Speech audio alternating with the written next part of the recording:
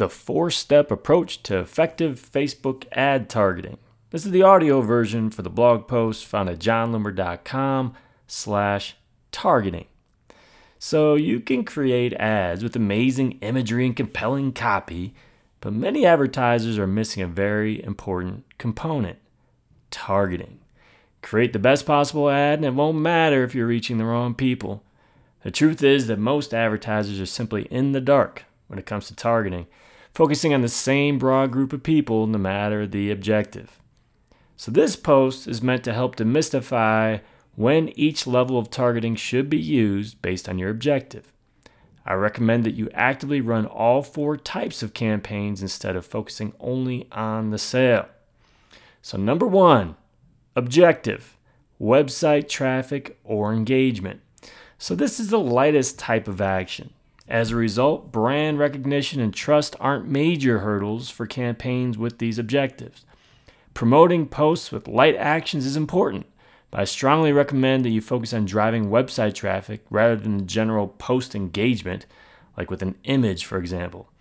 When you drive website traffic, you are actively building a website custom audience, or you should be, for later targeting.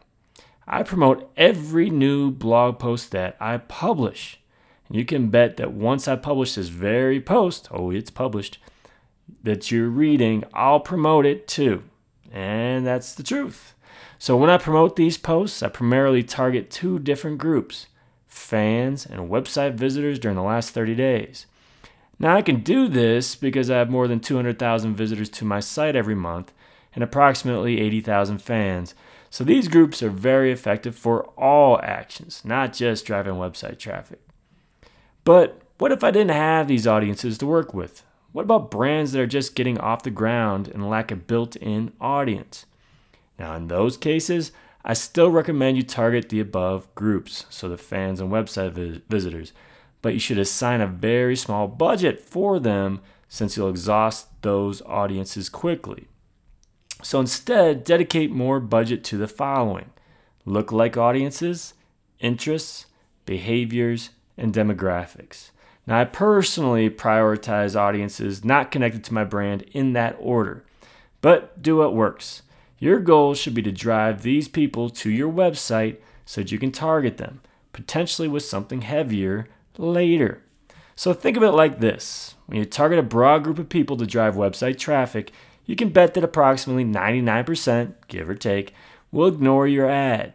That top 1% that clicks your link separate themselves as people who have interest in you. You'll want to focus on them later. Promoting posts is a great way to set the foundation.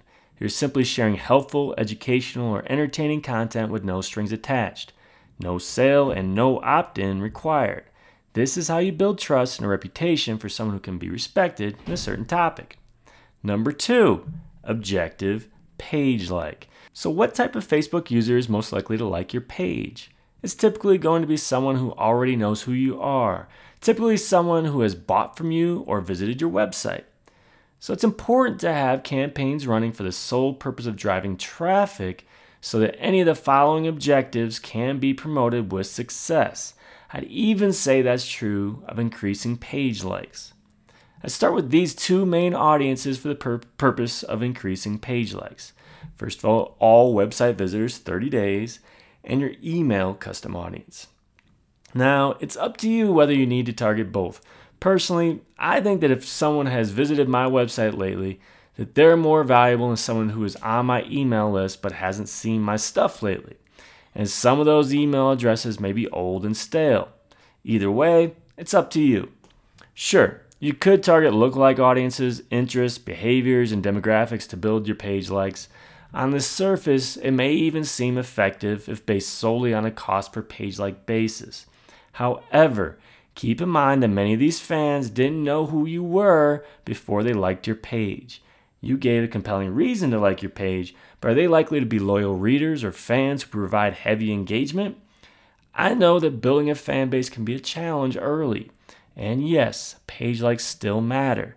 I understand wanting to skip straight to lookalike audiences and interests, but I strongly advise you prioritize website visitors.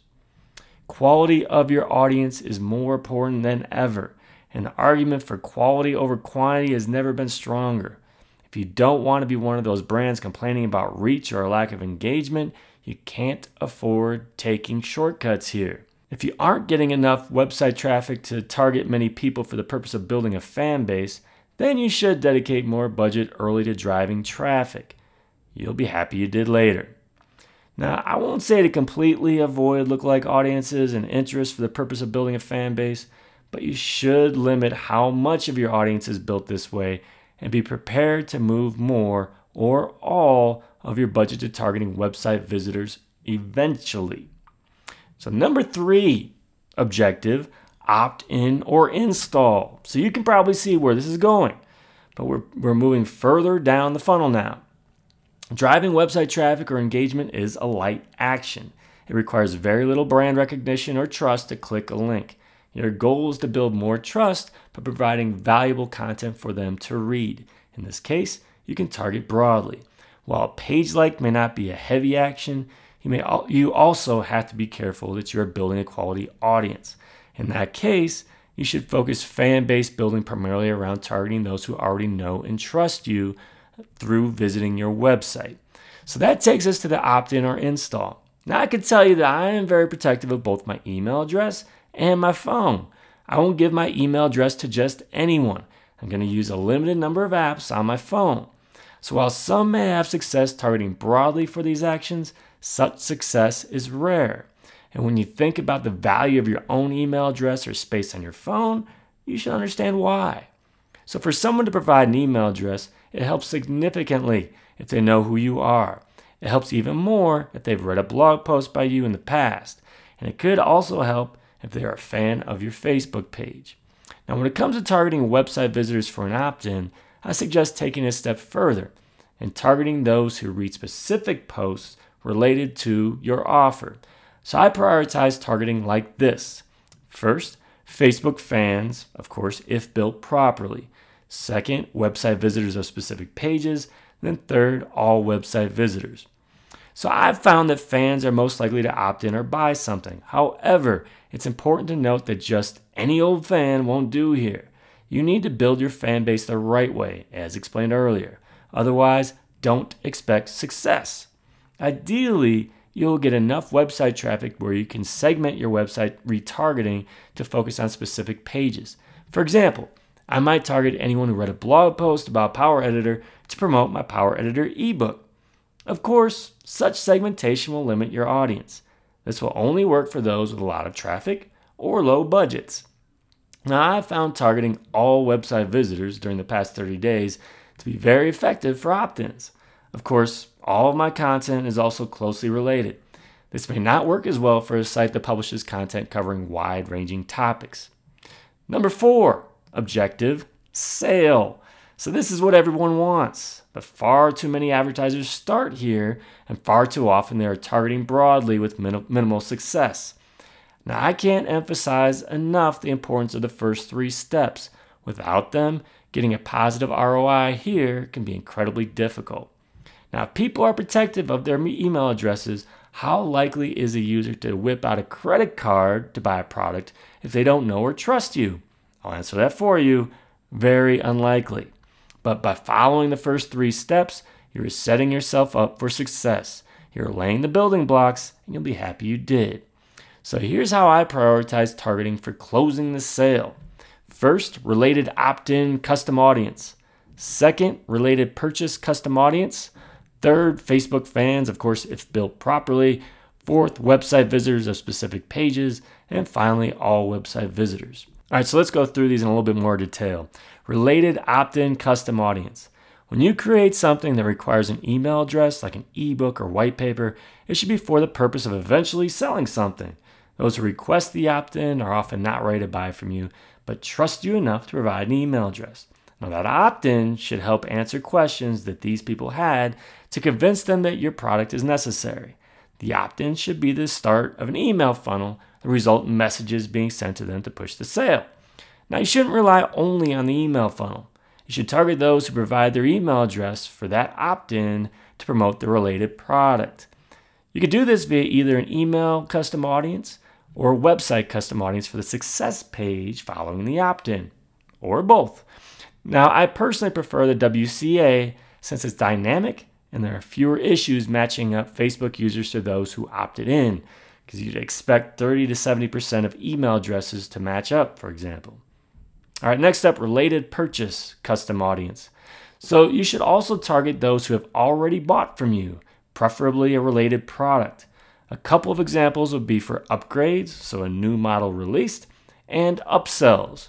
So if you are launching Widget 2.0, you should make sure to alert those who purchased Widget 1.0 that the new model is available. And if you have a product that is available at multiple tiers and prices, you should target those at the lower tiers to upsell the more expensive ones. Again, you can do this with a combination of email custom audience and WCA retargeting. Next up, Facebook fans, again, if built properly. So I found a great amount of success selling to my fans. But once again, this won't work if you don't focus on quality when building your fan base. Next up, website visitors of specific pages. So just as I could target people reading my articles about Power Editor to promote my Power Editor ebook, I could target this same group to promote my Power Editor training course. In either case, these are people who, by their actions, express interest in a topic directly related to my products. You may also want to take the abandoned shopping cart approach and target those who visited the landing page for your product but didn't convert. Sometimes all these people need is a reminder, but they may also have outstanding questions that they'd like you to answer prior to making the purchase. Now finally, all website visitors. So the more traffic and business you get, the more segmented you can get in your targeting. But if it's early and you're still building an audience, targeting general website visitors can be effective too. All right, so it's your turn. So this is the approach that I take with Facebook ad targeting, but how about you? Let me know in the comments. Go to johnlimmer.com/targeting.